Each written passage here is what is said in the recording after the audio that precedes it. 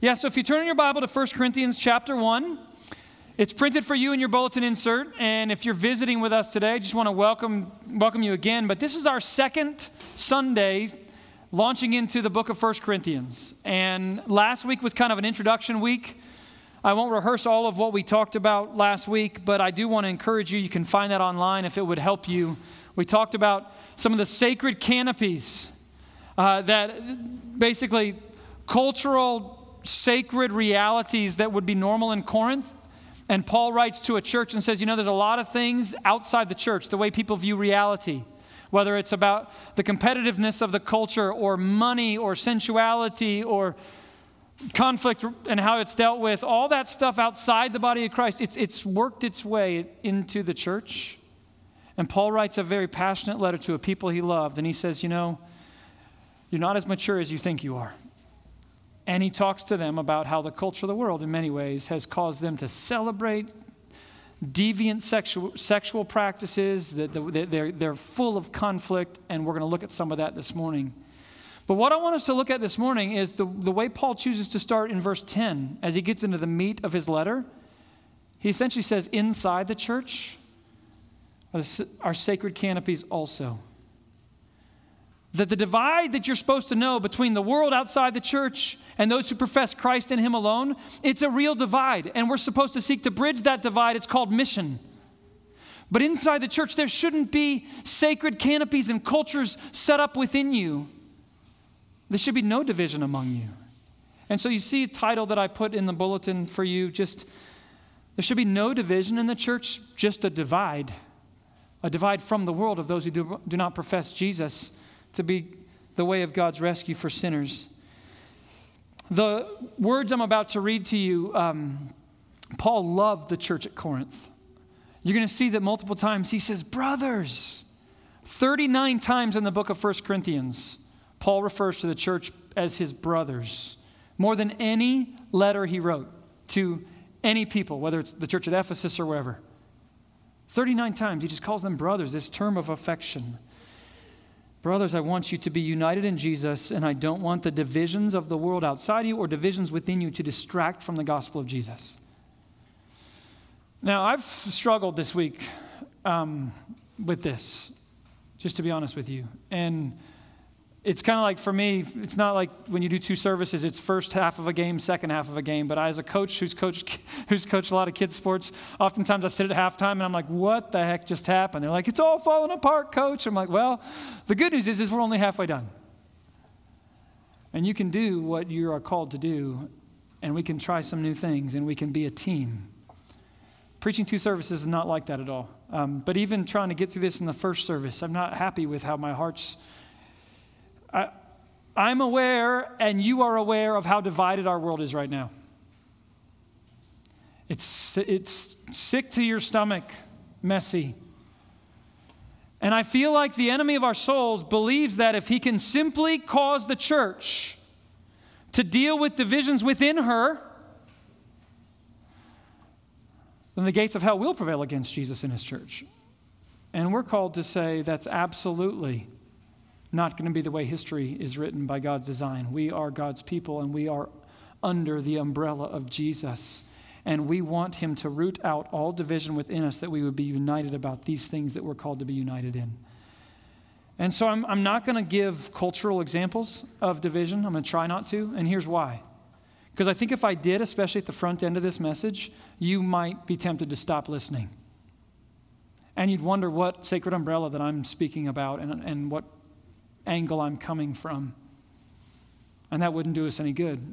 So the prayer this morning is that God would use his word not to give us general truth, but that by his Holy Spirit, if you or I are part of divisions underneath the body of Christ in which we distract people from the glory of Jesus and his cross, and we actually empty it of his power. That's what he says in verse 17. Eloquent arguments about different umbrellas inside the church of God. It empties the cross inside the church.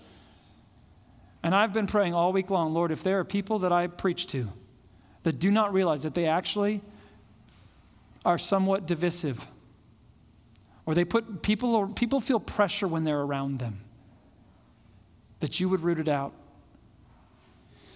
And so I'm going to pray, and then we're going to read the text and enter in. Lord, would you just help us now? Expose us to the beauty of the cross of Jesus that is so central. Convince us and convict us if we have taken things that are not trivial. Things matter to you, but we've risen them to a level of such central importance or such a sacred canopy that's the camp that we're in, or that's the party that we're a part of. Would you forgive us, and would you expose us to ourselves so that we can repent and turn to you and be a united group of people in a divided world? I just ask for your help. Receive all the glory and praise, and use this among people who are members of Christ Community Church or regular attendees here, or even among first-time visitors. You know why we're here and why this message is important. Would you help us to grow through it? In Jesus' name I pray. Amen. Will you stand with me? And I'm going to read to you from 1 Corinthians chapter 1, verses 10 through 18. Please read along. I want to encourage you to do so. I appeal to you, brothers, by the name of our Lord Jesus Christ, that all of you agree, and that there be no divisions among you, but that you be united in the same mind and the same judgment. For it's been reported to me by Chloe's people that there is quarreling among you, my brothers. What I mean is that each of you says, I follow Paul, or I follow Apollos, or I follow Cephas, or I follow Christ. Is Christ divided? Was Paul crucified for you, or were you baptized in the name of Paul? I thank God that I baptized none of you except Crispus and Gaius, so that no one may say you were baptized in my name. Well, I did baptize also the household of Stephanas, but beyond that, I don't know whether I baptized anyone else. For Christ did not send me to baptize, but to preach the gospel, and not with words of eloquent wisdom, lest the cross of Christ be emptied of its power. For the word of the cross is folly to those who are perishing, but to us who are being saved, it is the power of God. This is the word of God. You may be seated. So Paul says there should be no division among you, but there should be a divide, right? The church should look so foolish to the world around us. If we say that my power and the wisdom that by which I live my life comes from a message that God's revealed through his word about a crucified Savior, that's just foolishness to the world outside the church. So there should be a divide. But inside the people of God, Paul appeals, be united. And let me show you something interesting that you probably can't see it in the English. In the Greek, verse 10 starts with the word but. It's got an adversative in front of it. So in verse 9, where we finished last week, where it says, God is faithful, and you're called into fellowship with the Son of God, Jesus Christ our Lord. And we said last week that the word fellowship is the Greek word koinonia, which is really about, we're stakeholders in the culture of the kingdom of God. But then that's verse 9, and that's a glorious truth. But he starts verse 10 and says, but I appeal to you. Be united by the name of Jesus Christ. I appeal that all of you agree, that there be no divisions, that you have the same mind and same judgment. And we should probably be thinking similar things. Agree about what? Even in this room, right? Is there a possibility that we will agree on everything? What is this unity he's talking about? So let me just hit this head on and kind of simplistically, then I want to tell a big story, big illustration to help. Well, let's talk about what unity is not. Unity is not uniformity. We have been created in the image of Trinity God. One God, three persons, diverse, glorious, beautiful. We're different in our gifts and in our passions. Paul is even going to acknowledge in this letter that his own angle of ministry is different than that of Apollos, for example. So we have different angles in ministry. Unity is not uniformity. I read somewhere this week that Paul is talking about harmony, not unison. So unity is not uniformity. Unity is also not at all costs. Paul has no interest that the gospel of Jesus Christ be sacrificed on the altar of unity. Unity is not actually even the priority. What I mean by that is in verse 10, we read that the source and the foundation of unity is Jesus Christ himself. He says, I appeal to you by Jesus. There's a source, there's a foundation to the unity. Unity is not the goal in and of itself. In verse 2, he says, I'm writing to the church, to all those who together call on the name of the Lord Jesus Christ. So Jesus is the source of the unity. And I want to tell a story about a different church, different denomination than our own.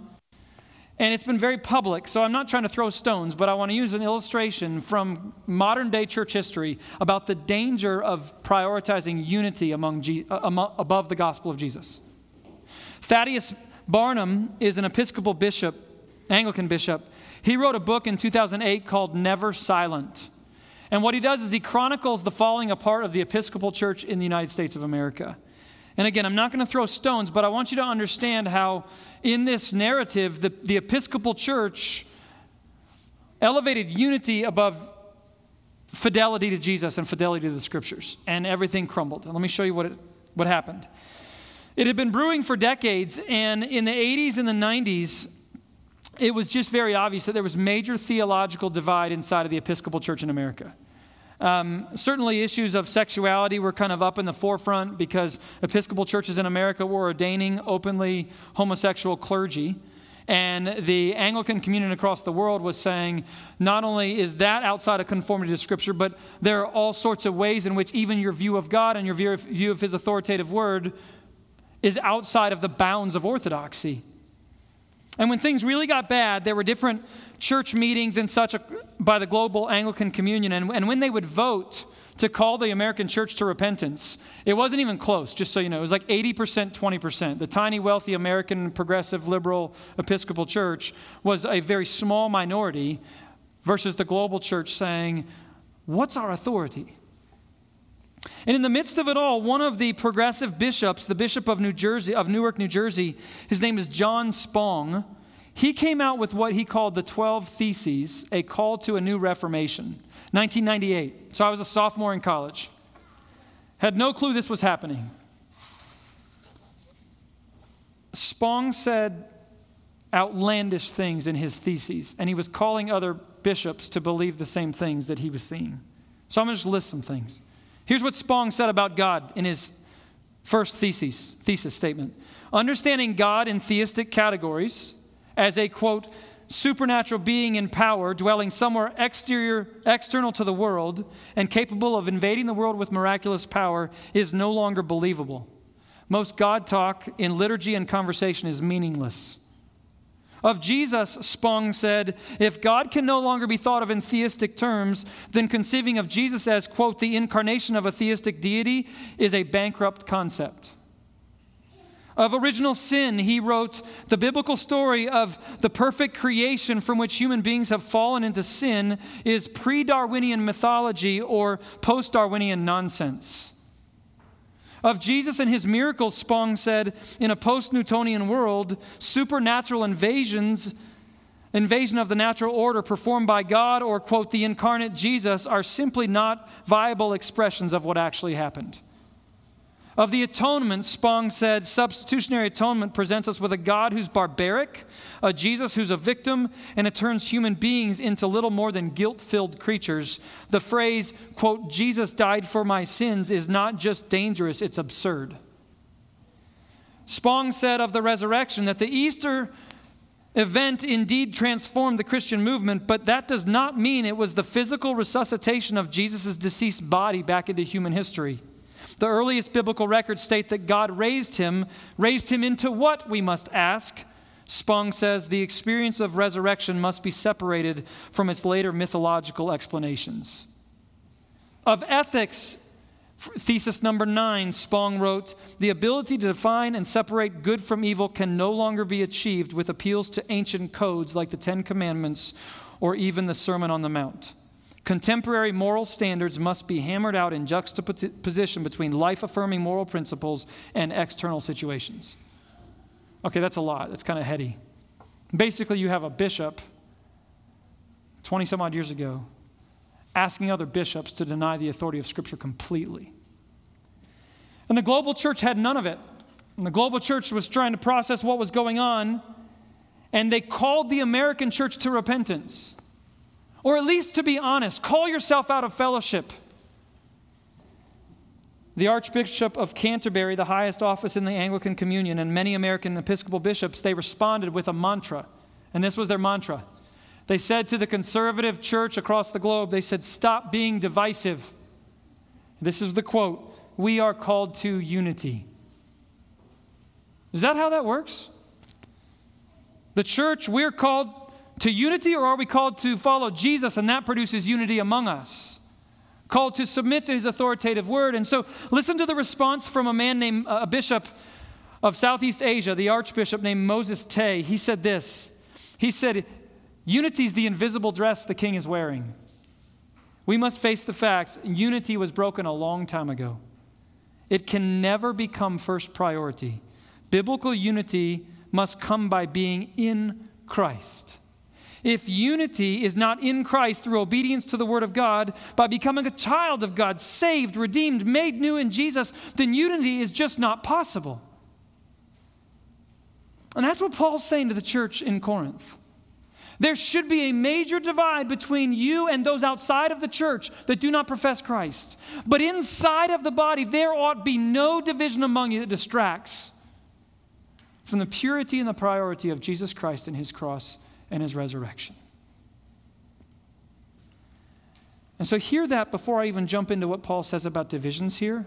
There must be divide between the church of Jesus Christ and the world outside the church that doesn't profess Christ. And do you know what we call trying to cross that divide? Mission. Mission. To call sinners who are dead in their trespasses and sins to repent and turn to God as revealed in the Scriptures. But inside the body, Paul is brokenhearted and grieved, and he says, "I appeal to you, speak the same primary thing about Jesus. Let there be no divisions among you." And the Greek word for divisions there, it's used in Mark chapter 1 to describe when the fishing net wasn't torn. Remember, they hauled in such a large load of fish, and the net wasn't torn? That's the Greek word here that Paul uses for division. Don't have fractures among you. But he knew that there were fractures, so he had this report. We read of it in verse 11. A report came to him from Chloe's people. As I mentioned last week, I feel really bad for Chloe. She got thrown under the bus. Her email got forwarded onto the church. It's been reported to me by Chloe and her people that you are full of quarreling divisions. The word quarreling is important because I want you to understand. He's going to say that your divisions might be rooted in good things. He has nothing bad to say about Apollos or about Peter, but when he adds the word quarrelsomeness and divisiveness, he is talking about sin. That's why we read from Galatians 5 earlier when Pastor Bill read from that. Galatians 5 lists divisiveness, division, quarrelsomeness. It's sin. So Paul's going to hit this head on, and he doesn't mince words. He gets very personal. So personal that he implicates himself as being one that's pointed to among these personality cliques. There was selective followership of Paul, Apollos, Peter, Jesus. What's going on? Well, one commentator says it like this. All Christians select different aspects of the truth at different times for particular emphasis. But when a Christian or a group of Christians becomes totally absorbed in one aspect of the truth to the neglect or exclusion or denial of the whole truth as it is in Jesus, then the danger point has been reached. That's when selectivity can become heresy. It's happened all through the history of the church. We need to emphasize Jesus' humanity. But if we exclusively emphasize his humanity, there goes his divinity, and we are now heretical in what we're teaching. Many of you know I help do some consulting with nonprofits. Picture me sitting with a leadership team talking to the members of a nonprofit, and one person says, marketing is the most important thing we need. And the next person says, no, it's not marketing, it's philanthropy. The next person says, no, it's not that, it's performance. What are the measurables by which we actually operate with the goals we said we're going to do? And there are times to focus on each one of those things, but if any one of the people in those sections of the organization think that what they do is the whole organization, what ceases to exist? The mission of the organization. That's a little bit of what Paul is saying here.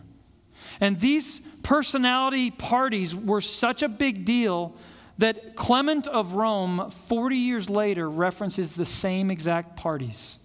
The Paul party, the Apollos party, and the Peter party, talking about Corinth. 40 years later.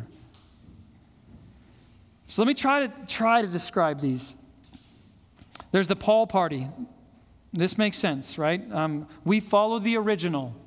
Paul was the church planter. Have you been a part of a group that likes to hearken back in their history and say, remember the good old days?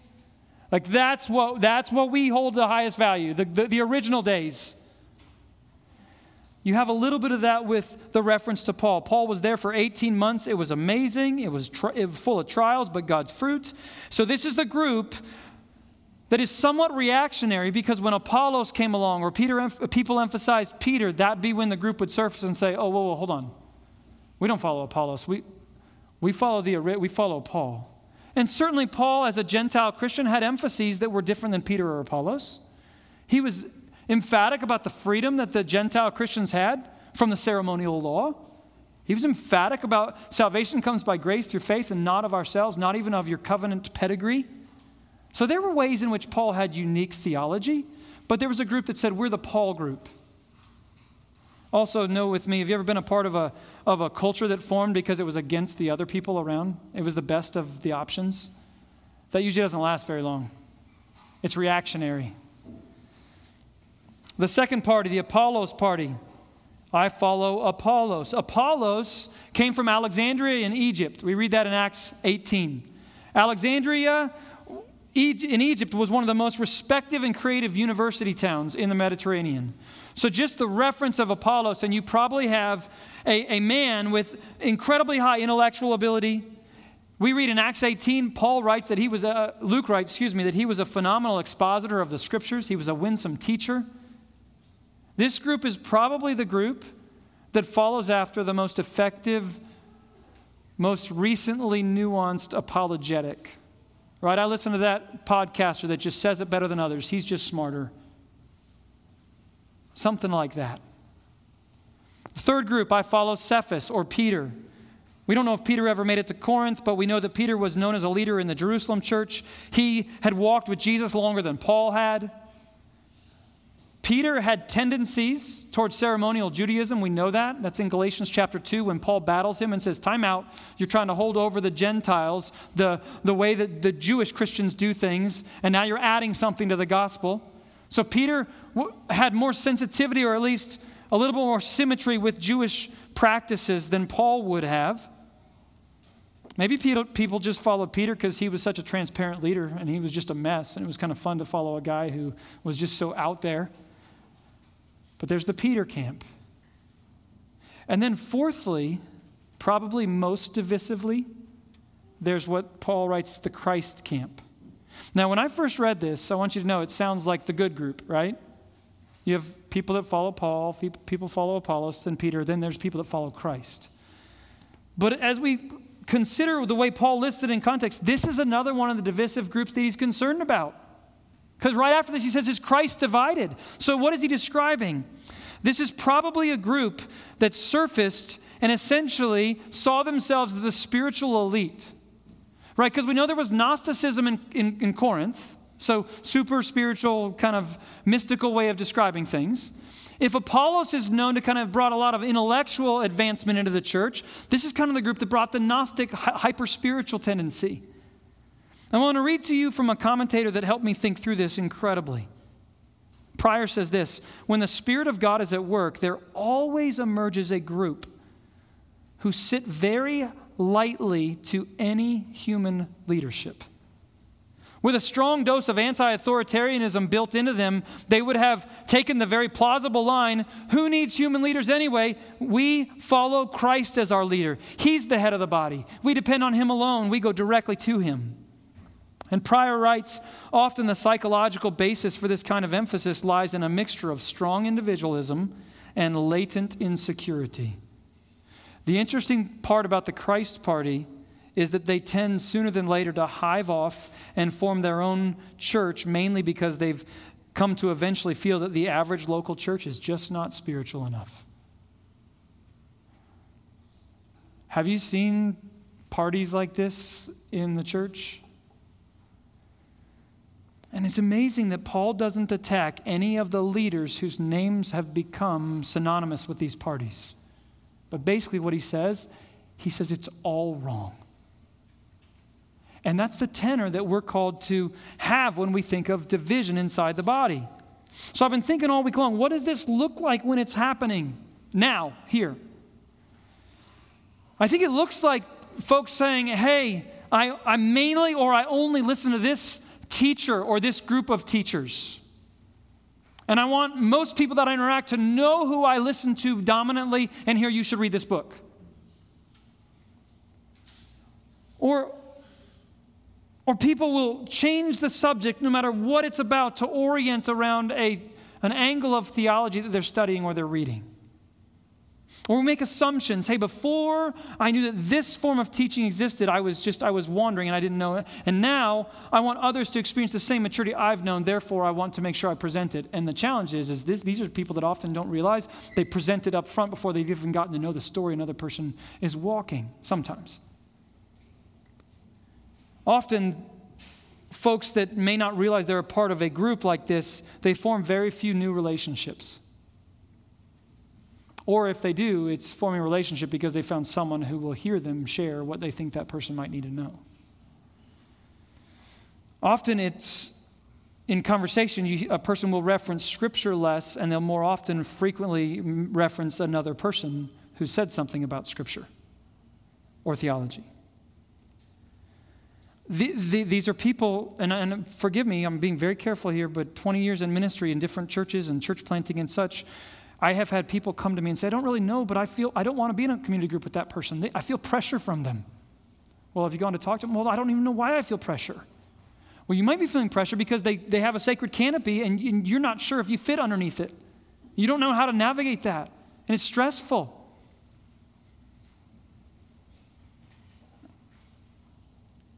Have you ever seen it happen where somebody's in a community group or with Christians and they're a new believer and they say something and it smacks of a theology that we may not subscribe to? So maybe it smacks of total Arminianism, and it's just the person that's under the sacred canopy of the Reformed faith is just pumped because they have their moment to be like, here's what we believe about God's sovereignty. And what happens as a pastor is I have people come to me and say, I don't know if I want to go back to that. It didn't feel safe. What do you mean it didn't feel safe? You were with Christians talking about the Bible. Well, apparently I don't know enough, and I have to know some things about eschatology. What's eschatology? Or whatever. I'm doing a little bit of a dance here because I want you to sense the exasperation that Paul has here. And he asks 3 questions rhetorically to show us his own exasperation. He says, is Christ divided? Literally, is Christ parceled out? Second question, was Paul crucified for you? He knows people are claiming his name. Think with me how painful this question would be for Paul to even write this. In Romans chapter 7, Paul basically says, I'm a pile of flesh, and I can't get it right. The things I do, I don't want to do. The things I do, I don't. Who will deliver me from this body of flesh? How sad would it be for Paul that he knew that there was a church where people were saying, I want to be like Paul, I want to follow Paul. Third question, were you baptized into the name of Paul? He touches on the beauty of baptism, and that when we receive the sign and seal of our salvation in Christ, the cover and the washing, it's Christ's name is put on top of us. When you go back to your baptism later in life, as you go through sundry trials, what does it mean to say, I've been claimed by Christ, I've been washed by him? There's no human leader that you or I could point to say, that one's got my back, not before a holy and righteous God. I just think how grieved Paul is to say there's any division at all. Now, I have basically 2 hours of material, and I learned that in the first sermon.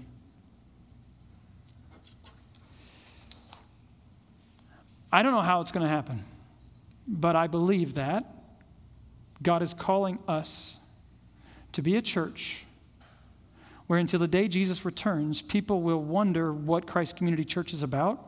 And I think it's possible by God's Holy Spirit that they don't say, that's a church that's known for X. Do you know churches that are known for that thing? It could be anything. It could be schooling choices. It could be a view of God's law. It could be charismatic, Holy Spirit things, but they're known for something. Here's what Paul is saying. If you're known for something and you can even articulate what you're known for with eloquence, you're emptying the cross of its power. And he starts his letter this way. And what's amazing about this is in chapter 3, he's going to go right back to divisions again. Do you know what chapter 2 is about? The Holy Spirit. So it's a sandwich. Don't be divided. Let's talk about the Spirit among you. Don't be divided. The Holy Spirit is required for Christ's church on earth to so elevate the cross of Jesus that it's all we're known for, even though, is it not true that we're called to take every thought captive in obedience to Christ? Aren't we supposed to try to study the scriptures and understand theology? Is all theology created equal? No. Is there a major difference between covenant reformed theology and dispensational Baptistic theology, to use big words? Major difference in how you view reality. We're called to understand those differences.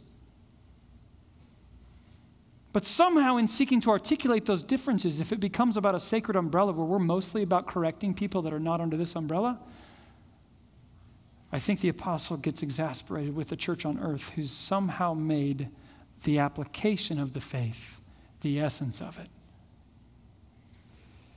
So what's needed to keep from becoming divided? Because we know the enemy just needs to think he can get in and wedge the door open where conflict and divisions exist, and people start to avoid each other. Or people don't realize they're putting pressure on others, and there's a wake of people behind them going, don't really feel comfortable in that setting. The enemy thinks they've won. So what's needed to prevent that from happening? It's super simple, and it's where we're going to end. This is literally what Paul says. What we need is Christ-centered preaching. I say that not to you because I'm standing here right now. That's actually what he says in verse 17. To not become divided, distracted by sacred umbrellas among us, what the church needs is to hear Christ-centered preaching that elevates the gospel of Jesus and the cross of Christ. That's all. The world's going to find it foolish, so you'll find the divide between the church and the world. But inside the church, it will be what protects us. And so I want you to think with me how the cross of Christ, if it's held high, how does it directly help us address quarreling and divisiveness among us? Pretty simple. First of all, does the cross of Jesus not put each of our need for forgiveness and mercy that covers deceptive sin at the center of what we believe? Jeremiah 17:9, the heart's deceptively wicked. That's what I have. I have a deceived heart. The problem with divisions is people think everyone else is deceived and they just need to be taught by me. Doesn't the cross of Christ put at the very center, I'm a deceived sinner, and but by the grace of God, I don't know what is truth or error. So it puts humility at the center. What else does it put at the center? It puts the sufficient sacrifice of Jesus at the center. Romans 5 says we have one federal head over us, and it's not Paul, it's not Apollos, it's not Peter. It's Jesus, and you stand before God under him as your federal head, and God says, that one's righteous in my sight because of my son's perfection. That one's curse for sin was paid by my son. Why would we allow ourselves to say that's who I follow if it's just a human being who also needs Jesus as their federal head? And then thirdly, if we put the cross of Christ at the center, I think this is fascinating. It essentially causes us to reframe every eloquent argument about anything related to the gospel. Because what he actually says in verse 17 is if an eloquent argument's required for you to grow and to understand the way to view theology or to view holiness, if you need eloquent arguments to get the central point of cross, you are emptying the cross of its power. And so what it does is it gives us the opportunity to have conversations about what the scriptures teach, about how it's applied to our life, to learn and grow from others, but to not need the eloquent argument to actually be sanctified.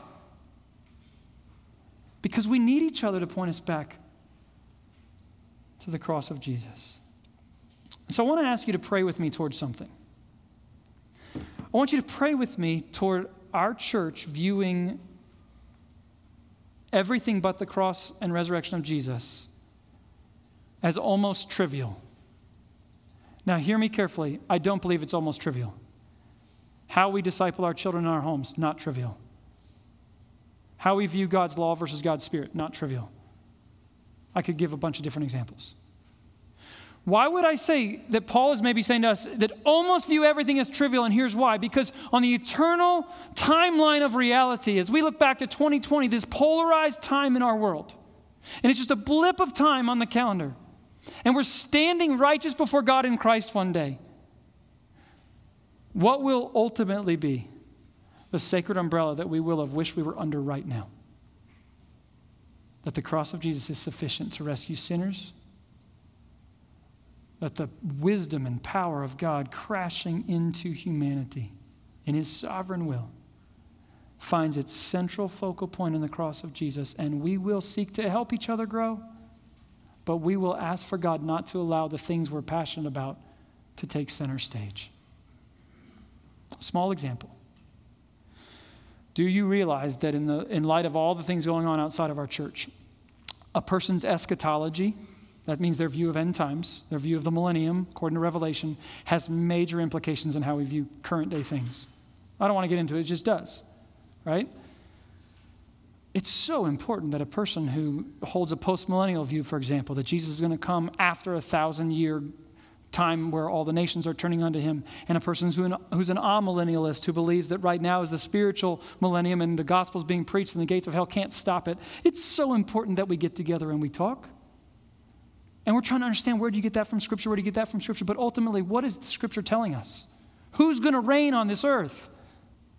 Jesus. How does any heart or any nation state or anything turn to Christ? By forgiveness and mercy found in the cross of Jesus. We need to have those dialogues to grow. Let there be no division among us, but only so much as we find our center point. Cross and resurrection of Jesus. And that's why we anchor our Lord's Day worship in the sacrament every Sunday.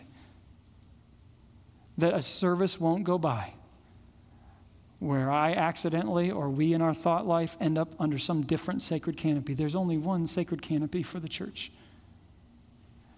We're hidden in Christ in God. And he paid what was required for our rescue. And I pray deeply that we'll be a church that's undivided in a world that wants us to be full of division. So I'm going to pray, but I have been praying all week long, that if you or me or any of us has caused others to feel pressure about something other than the cross of Jesus, that God would lead us to repentance and restoration and incredible conversations with each other. This is a sacrament that symbolizes our unity. Let's partake of it together. Let me pray. Father, would you nourish us now by this sacrament, this sign and seal of what's been accomplished for us in Jesus. Unite us.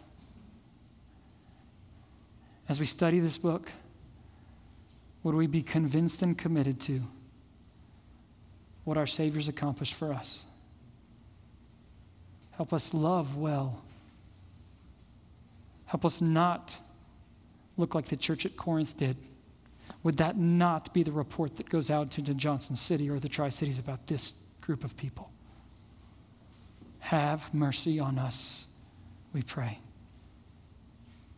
In Christ our Lord, amen.